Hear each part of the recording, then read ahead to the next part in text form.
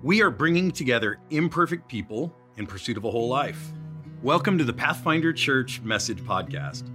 This week, Pastor Doug Moss shares his message, From a Life Built to Last, Lasting Wealth.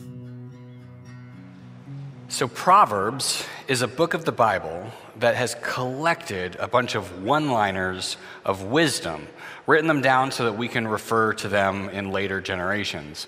But I want to remind us that that's not a weird or an ancient thing that we don't do anymore. Every culture has created their own next generation set of proverbs, things that we use to make wisdom succinct and memorable so that we can pass them on to other people and remember and apply them in our daily life. Like our community right now, our culture has proverbs that we use. We talk about things like, don't bite the hand that feeds you, right? It's a good proverb.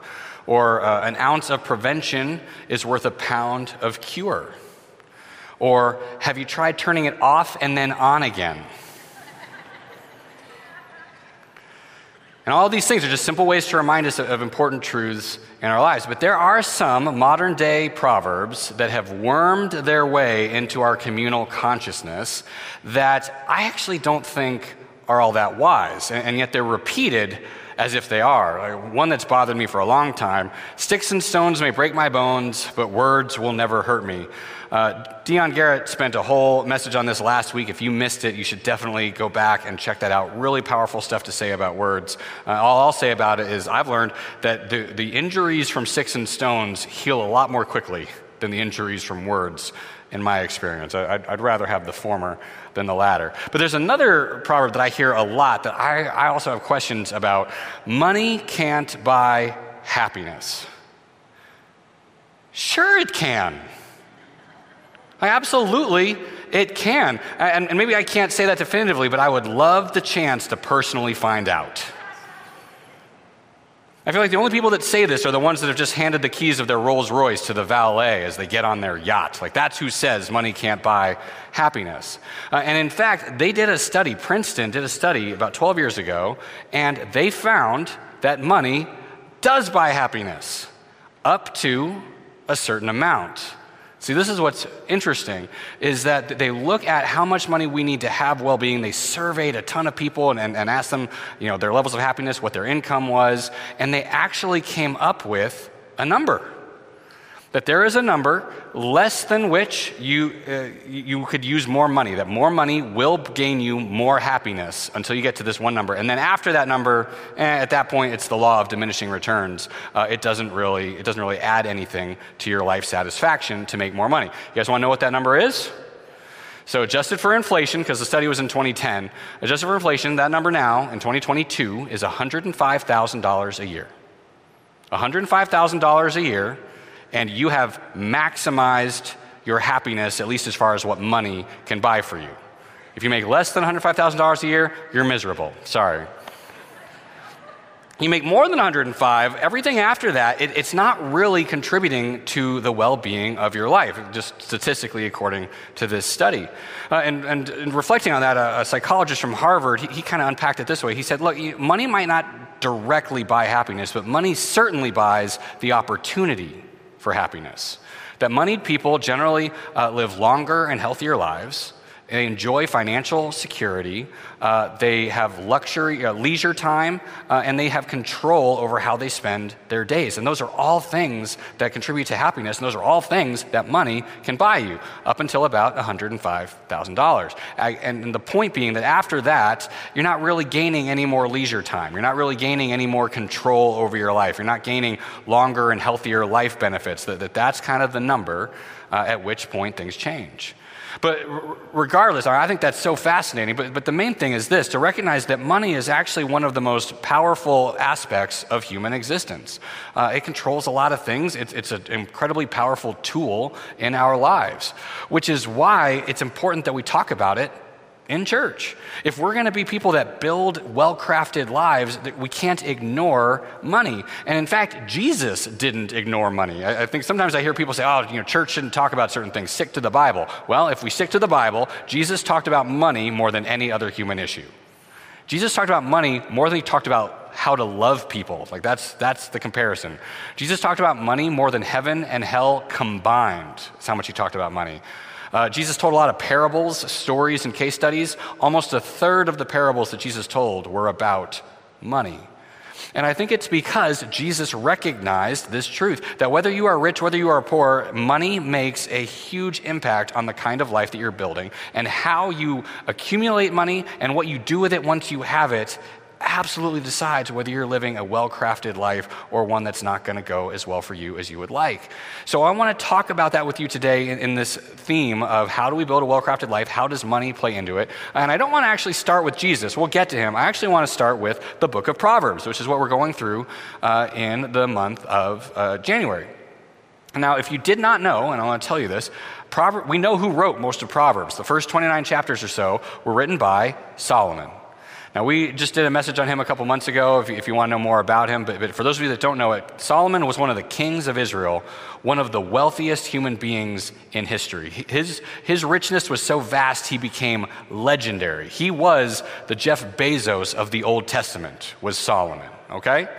Like, he was so wealthy, his horses had horses. I mean, like, that's the guy, like, no one's been wealthier than him before or since. And he collected all of his one-liners of wisdom. They collected them in this book of Proverbs. And I bring that up because if there's a guy that can speak to what it means to have lasting wealth, it's the guy that has become legendary for having more wealth than anyone has had before or since. And so if you've been following along with us for the last couple of weeks, we're in the middle of kind of a church-wide challenge where we're inviting everyone to read one chapter of Proverbs a day, the one that matches that day of the week. And so if you're doing that with us, this upcoming week, you'll be reading Proverbs chapter 16 through 21. Those are the dates on the calendar. And so I've taken some selections from that reading. So if you're doing this, you'll read some of these verses yourself in this upcoming week. But I just pulled out a few things that Solomon had to say about wisdom. Because again, I don't claim to know a lot about finances and wealth and how wisdom connects with those things, but I do believe that Solomon did. So I want to just read a couple of sections that you might be reading this week. Let's see what Solomon himself had to say about wisdom and the way it pertains to wealth in our lives. Proverbs 16. Solomon writes, "We can make our own plans, but the Lord gives the right answer. People may be pure in their own eyes, but the Lord examines their motives. So commit your actions to the Lord, and your plans will succeed. And when people's lives please the Lord, even their enemies are at peace with them. Better to have a little bit with godliness than to be rich and dishonest.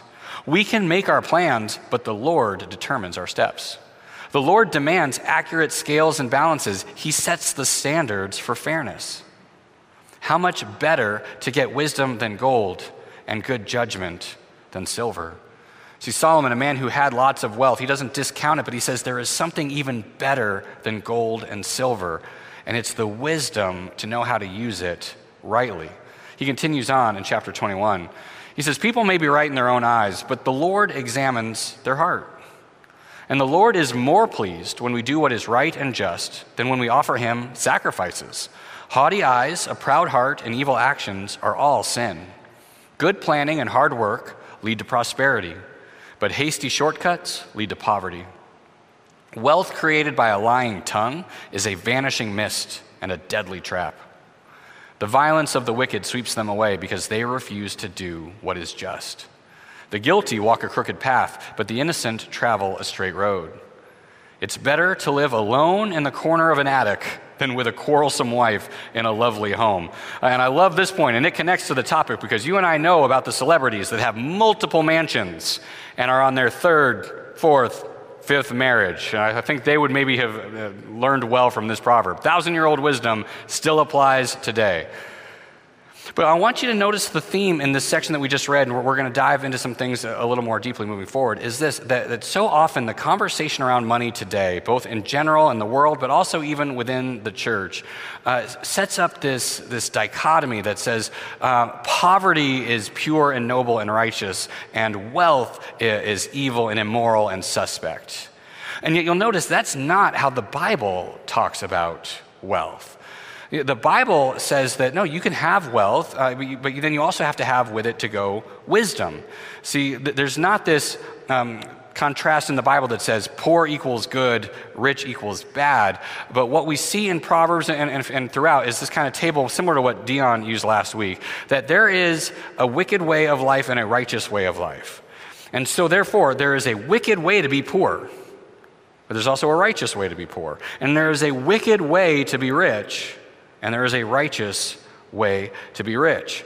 And so we need to not just assume that one of these is better than the other, one of these is more desirable, but the fact is that we're all in different spots on our own financial journey, and that wherever you are, there is an opportunity to do things the wicked way or the righteous way. I learned this in a way that landed for me as a young person, because I read this set of fairy tales by George MacDonald. If you don't know him, he's a Scottish pastor, theologian, and writer, and he wrote two amazing fairy tales, The Princess and the Goblin, and The Princess and Curdie.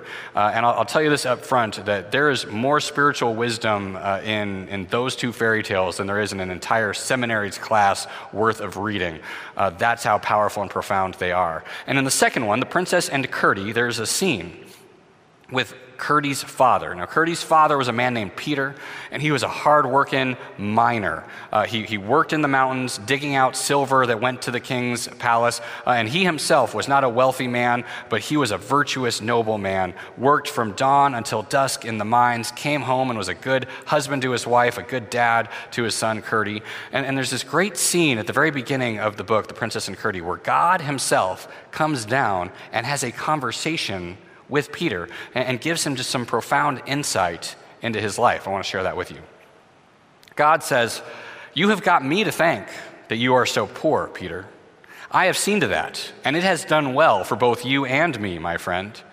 You see, things come to the poor that can't get in at the door of the rich. Their money somehow blocks it up. It is a great privilege to be poor, Peter. One that no man ever coveted, and but a very few have sought to retain, but one that yet many have learned to prize. Now you must not mistake, however, and imagine it a virtue. It is but a privilege, and one also that, like other privileges, may be terribly misused. Had you been rich, my Peter, you would not have been so good as some rich men that I know." See, I love this picture from God that both poverty and wealth are themselves different blessings from God, and that they have different things that you get from them. That Peter learned a lot of things that he would not have learned otherwise, because there's something about being rich that prevents you from learning some of those life lessons. And yet that call out at the end, that kind of sobering reminder to him that he, if he had wealth, he would not have been so good of a man as some of the rich people that God knows of. See, it's this really important picture. Again, it takes us back to this table, that there are different states of being. Both of them are God-honoring ways to be, but we have to decide, are we going to walk down the wicked path, or are we going to walk down the righteous path? And the Proverbs rubric, it gives this idea that there is a wicked way to be poor. This is the lazy, the ones that don't want to work. But there's a righteous way to be poor, which is the hardworking folks, and maybe just circumstances in life hasn't set them up to receive a lot of wealth, but they still do the best they have with what they've been given. And there's a wicked way to be rich. These are the swindlers and the profiteers, people who make their money and it comes at the cost of the health and safety and well-being of others around them. That's the wrong way to be rich. But there's a righteous way to be rich where your wealth becomes a blessing for many. And this is the picture that Proverbs paints, and it's the picture I'd like to walk through together with the rest of our time. Now, I'm not going to spend any more time talking about the wicked, because I don't think there's anyone here that willingly wants to be wicked in their poverty or their wealth. We're going to talk about this, because I think you and I, we all want to be righteous in whatever our financial station might be. So a couple of points I want to make before we dive in to Proverbs and the rest of our time is I want to say two things. I'm going to share with you a bunch of tips about lasting wealth from the book of Proverbs moving forward. I do not want you to even attempt to try and learn and internalize and implement all of these things. Here's what I'm asking you to do. To right now, plan on looking for one thing. One thing that I'm going to share in the next 20 minutes that you're inviting God to speak to your heart and say, okay, that's it. That's the one thing that God is moving on me to do next. And if you got one of the note cards at the door, you can go back and get one of those. If you have a phone or a journal, but plan on writing something down that God might have to share with you, a way that you can build lasting wealth in your life, wherever you are. And to that last point, my second thing is, I'm not going to decide for you where you are in the poor or rich spectrum. We're all on different spots on our journey. I'm going to let you self-select and decide where you think you fit. But what I will say to you is that these principles are true no matter where you are in the financial spectrum. There might be a little bit of a nuance or a flavor based on whether you think that you're trying to be righteous in your poverty or whether you're trying to be righteous in your wealth. And I'll talk about both things. But I leave it to you to decide where you think you fit and what next step God might be calling you based on which of these quadrants you are in. All right, so again, I only want you to look for one thing, but I want you to write that down and try to implement it. And secondly, you get to pick whether you're trying to do a righteous poverty next step or a righteous wealth next step, okay? So with that, let's dive into what we see in the book of Proverbs. So if we want to build lasting wealth, one of the first things that we have to do, it's in fact the first thing, is that we have to recognize that all things come from our provider, from God himself. That God is the one that gives us everything we have in this life. That nothing starts with our striving and effort. Everything starts with God's goodness and his gifts to us. Now, this is a trickier thing to do depending on which quadrant you are in. If you're trying to be righteous and poor, then what this is going to look like for you is saying that even though I don't have much, what I do have is a good gift from God. And I need to trust that it is enough for what God has called me to do with my life today. That it starts by saying, it might be little, it might not be a lot, but what it is from God, and it's what he's given me that I need for my life. Now, if you're striving to take a step of being righteous and wealthy, then this looks a little different. What this looks like is remembering to credit God.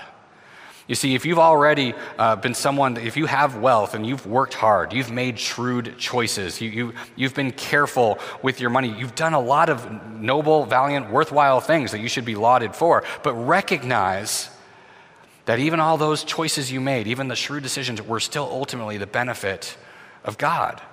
That no matter how much hard work you did, God was the one that gave you that work ethic, or he set you in a family where you learned that from your parents, or he gave you a starting point that was higher than some other people. One way or another, everything you have, no matter how hard you've worked, no matter what gifts you have, they all find their source in God himself.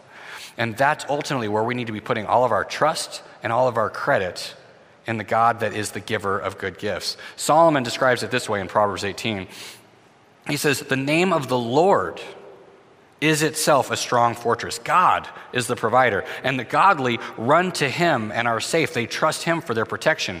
But the rich, they think of their wealth as their strong defense, and they imagine it to be their high wall of safety."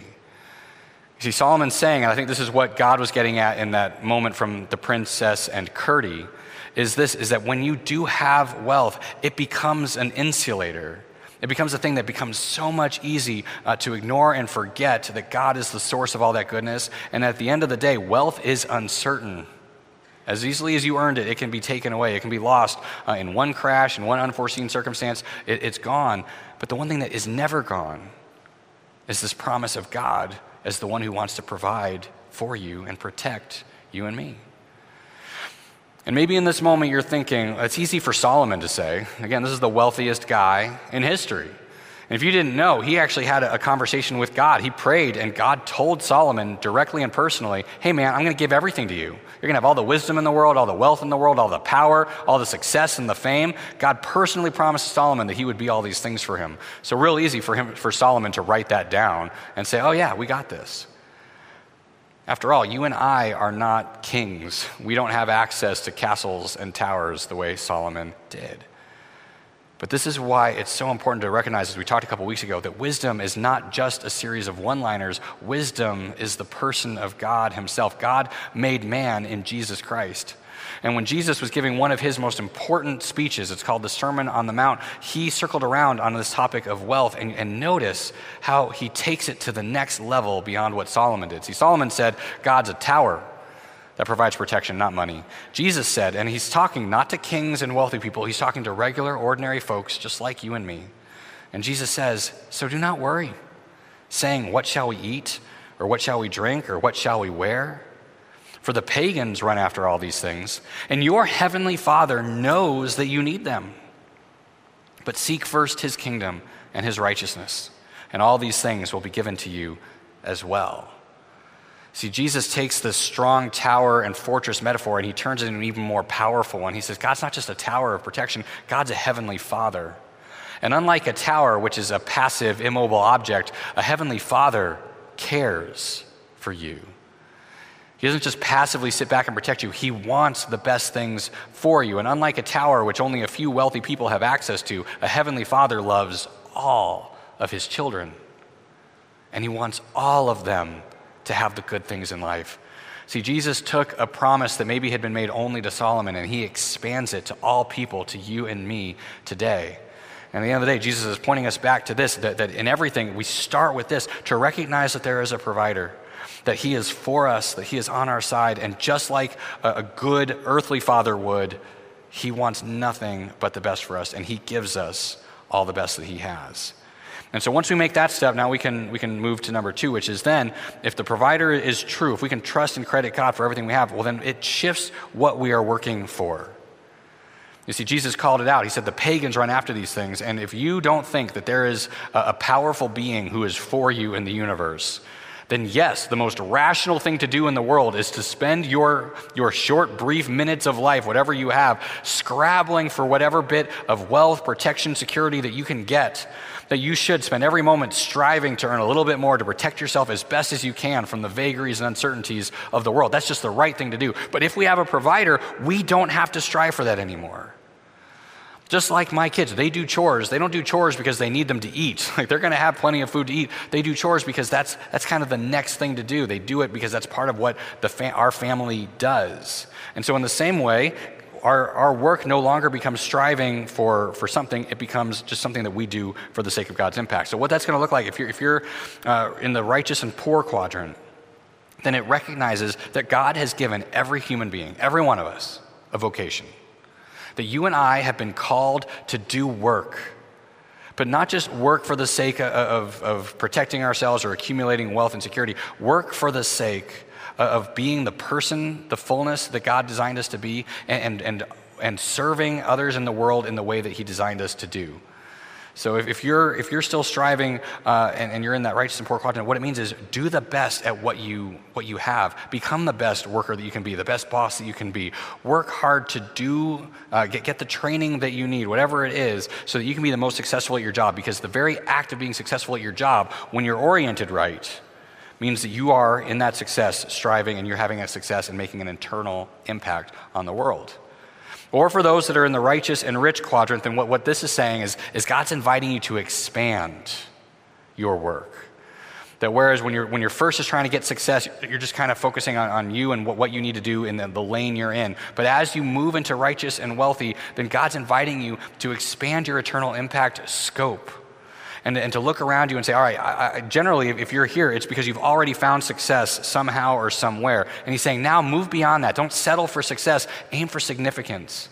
Don't just be successfully good at the one thing you're good at. Find a way to leave a legacy behind, to make an impact on the world around you. Solomon talks about it this way. He says, look, we can make our own plans. But at the end of the day, it's the Lord who gives us the right answer. And people may be pure in their own eyes, but it's the Lord who examines their motives. And the best motive is this, to commit your actions to the Lord. To him, not to your own success or wealth or gain, but to the Lord. And if you do that, your plans will succeed. See, Solomon is teaching this concept of vocation, that you and I have something to do and to do well in the name of God and for God's glory. And Jesus, he's so pithy, but he brings the same perspective in that Sermon on the Mount. You saw this a moment ago, but Jesus says to the people, he says, look, seek first God's kingdom and his righteousness. And if you seek that first, if you make that the priority, if you're working for the eternal impact of the kingdom of God, then all these other things, clothes and house and food, all the things you need, they'll be given to you as well. See, I think this is so important because Jesus and the Bible, they talk so differently than Christians tend to talk these days. Go back to step 2. That this idea that we shouldn't have the good things in life. That's not something that God says. It's not something Jesus says. He says, I actually want you to have all the good things. All these things will be added to you too. But what Jesus is saying, and Solomon before him said, is that when we rightly orient the goals, the goal is not to accumulate all of these things. The goal is to have an eternal impact, to strive for that. And when we do, we actually get both things. We get all of the good things in life, and we get to make an impact that matters. We get to work in a way that will last forever. The next step for building lasting wealth is that we are encouraged, you and I, every one of us, it's going to be a different place, but there is a sweet spot called enough, where you have enough. And that's where Christians who trust in their loving Heavenly Father, that's where we're called to live, in the world of enough. And it's going to be different for each person where that is. And depending on which quadrant you're in, that's going to manifest a little differently as well. See, for some people, enough is, I don't have enough. That the bills and the costs of living, they're already up here, and my income is down here, and these things don't match. And as we're trying to live within our means, the first way to find the enough sweet spot is we've got to then maximize the labor and the work that we do.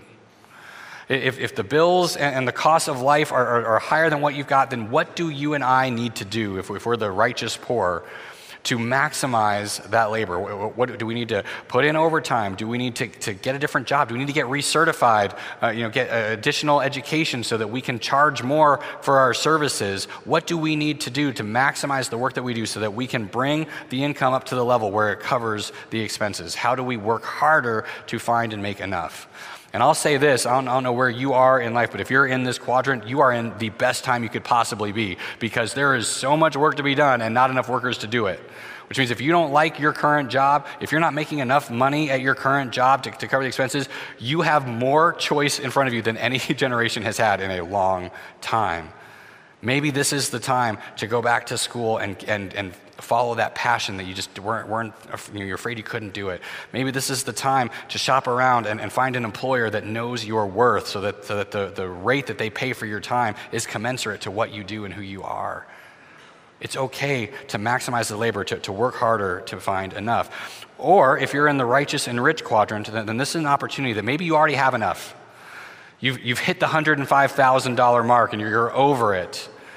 And to think, maybe I don't need to just accumulate more things. Maybe I don't need that second vacation cabin. One vacation cabin's enough. But to look around your life and to say, okay, what are the things I already have maximized the happiness potential of what money can buy for me? And so now with everything that's extra, how do I, rather than pour that into luxuries, pour that into something else? Since the luxuries aren't going to make me any happier statistically, then what else can I do with that? How can I minimize my luxuries? Solomon describes it this way in Proverbs 21. He says, the person who strays from common sense will end up in the company of the dead. If you're not shrewd with how you live and map out your life and your needs, you're going to die. And those who love pleasure ultimately become poor. Those who love wine and luxury will never be rich. But the wise, they have wealth and luxury. See, wealth and luxury aren't bad. It's the pursuit of them as the highest goal. That's the problem. But fools, they spend whatever they get. If they've got it in the bank account, they're spending it. And whoever pursues righteousness and unfailing love, they will find life, righteousness, and honor. Mockers are proud and haughty. They act with boundless arrogance. Despite their desires, the lazy will come to ruin, for their hands refuse to work. Some people are always greedy for more, but the godly love to give. And the wicked, they bluff their way through, but the virtuous think before they act. See, Solomon's inviting us to be shrewd in the ways that we find that sweet spot of enough. That if you don't have enough, then you need to plan and be strategic and think through what you need to work, the efforts you need to make to get there. But on the flip side, don't just continue to pile on luxury after luxury. Don't just spend everything that you've got just because you've got it, but find that sweet spot where we can live. Jesus, as always, he's the perfect embodied wisdom. He says it even more succinctly than Solomon does. Jesus just says this, "Dear God, give us today our daily bread."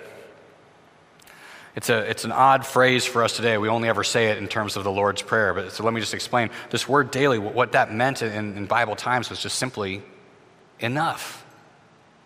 It just means enough. Jesus is inviting us to say, God, give us enough for today.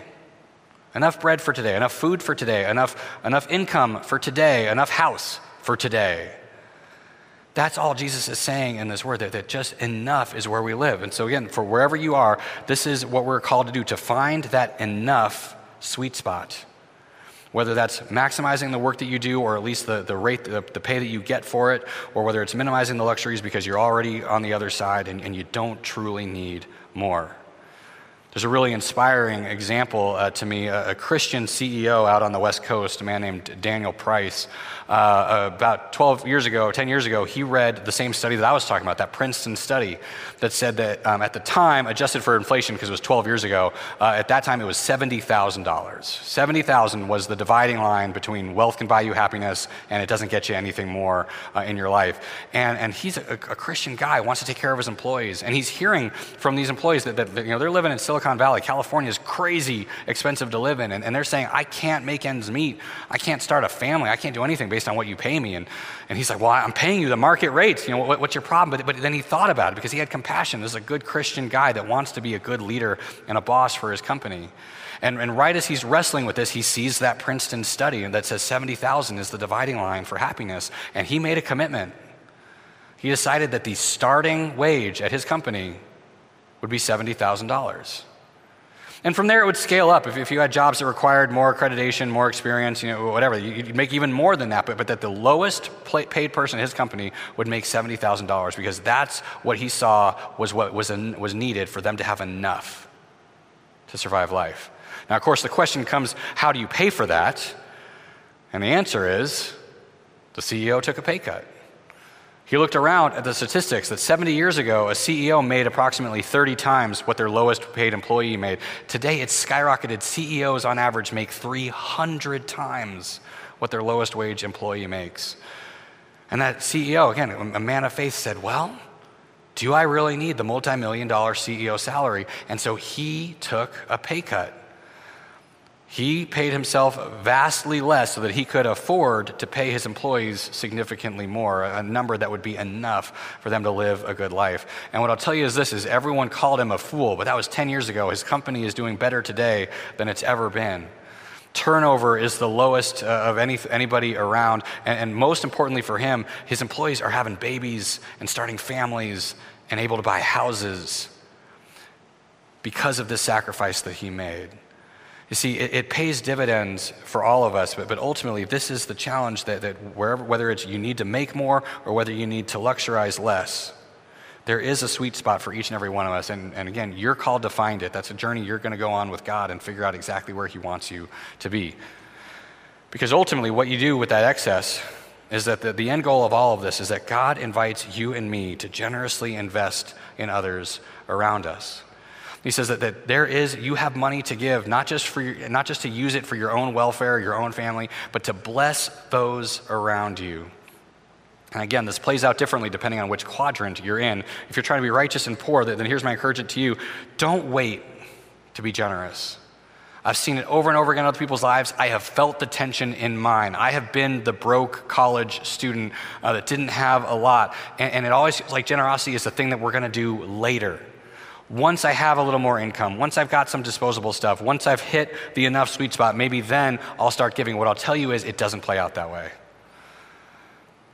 If you don't start giving when you're poor, you will not start giving when you are wealthy. And I've just seen it over and over and over again. And what I'll say to you is no matter how poor you think you are, there is someone in your life, someone that you care about, someone that's in your circle, your sphere, that would be blessed by what you could do for them.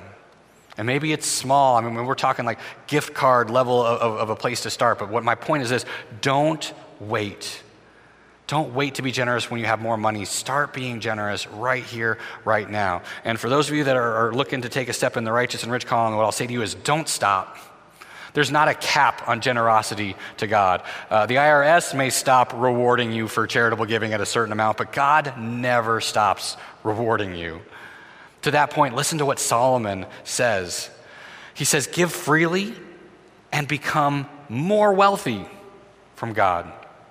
But be stingy, lose everything. The generous will prosper, Solomon says. Those who refresh others will themselves be refreshed. But people curse those who hoard their grain, but they bless the one who sells in time of need.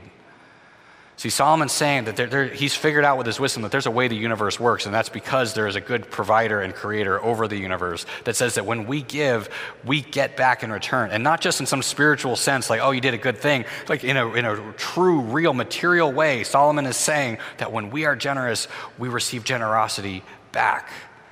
That it actually increases what we have when we are willing to give others. And I've seen it play out over and over and over again. But Jesus, as always, he takes it to another level and he makes it clear why this is important. Not just because Solomon says you might get something back if you're generous. Notice the point that Jesus makes in that same sermon. He says, don't store up treasures here on earth. Why? Because here on earth, moths eat them and rust destroys them, and thieves can break in and steal your wealth. Instead, store your treasures in heaven, where moths and rust cannot destroy, thieves do not break in and steal. Because wherever your treasure is, there the desires of your heart will also be. See, Jesus is making this incredibly pragmatic point that the stuff in this life, it gets taken away so easily. It gets destroyed, it gets stolen. The wealth that we're building up around us to protect ourselves from the uncertainty of the world, it crumbles away. And Jesus says, but there is something greater and bigger that you can invest in. That you can put your wealth towards something that is guaranteed to last. And what that is other people. You see, every material thing in this world is going to burn up eventually. It's not gonna last. It's gonna die. I mean, I think about people that hoard gold and silver for the case of the apocalypse, and I'm telling you, the gold and silver is not gonna be worth much when the banks fail. It's all gonna ultimately crumble. There is one thing and one thing only that you and I can invest in that will last for eternity, and that is people. The people around us will last forever. And so we're invited to make a difference in the one thing that will truly last when we give generously to others, no matter which quadrant you and I are in. See, and here's what's beautiful about all this, and here's what I hope you notice, is that so much of the language around wealth for so long has been with this moralistic shaming bent, this idea that God hates rich people, that wealth is itself an immoral thing to have. But I want you to see truly what Scripture and God really says, which is that God doesn't want you and me to necessarily live lives of like a monk in sackcloth and ashes, spurning all earthly goods. God's saying, actually, I want you to have all the good things, but I want you to have them in a way that are going to bring you to your best life. I want wealth to be a tool that you use for blessing for yourself and others, not a tool that leads you to ruin because you put your hope in it.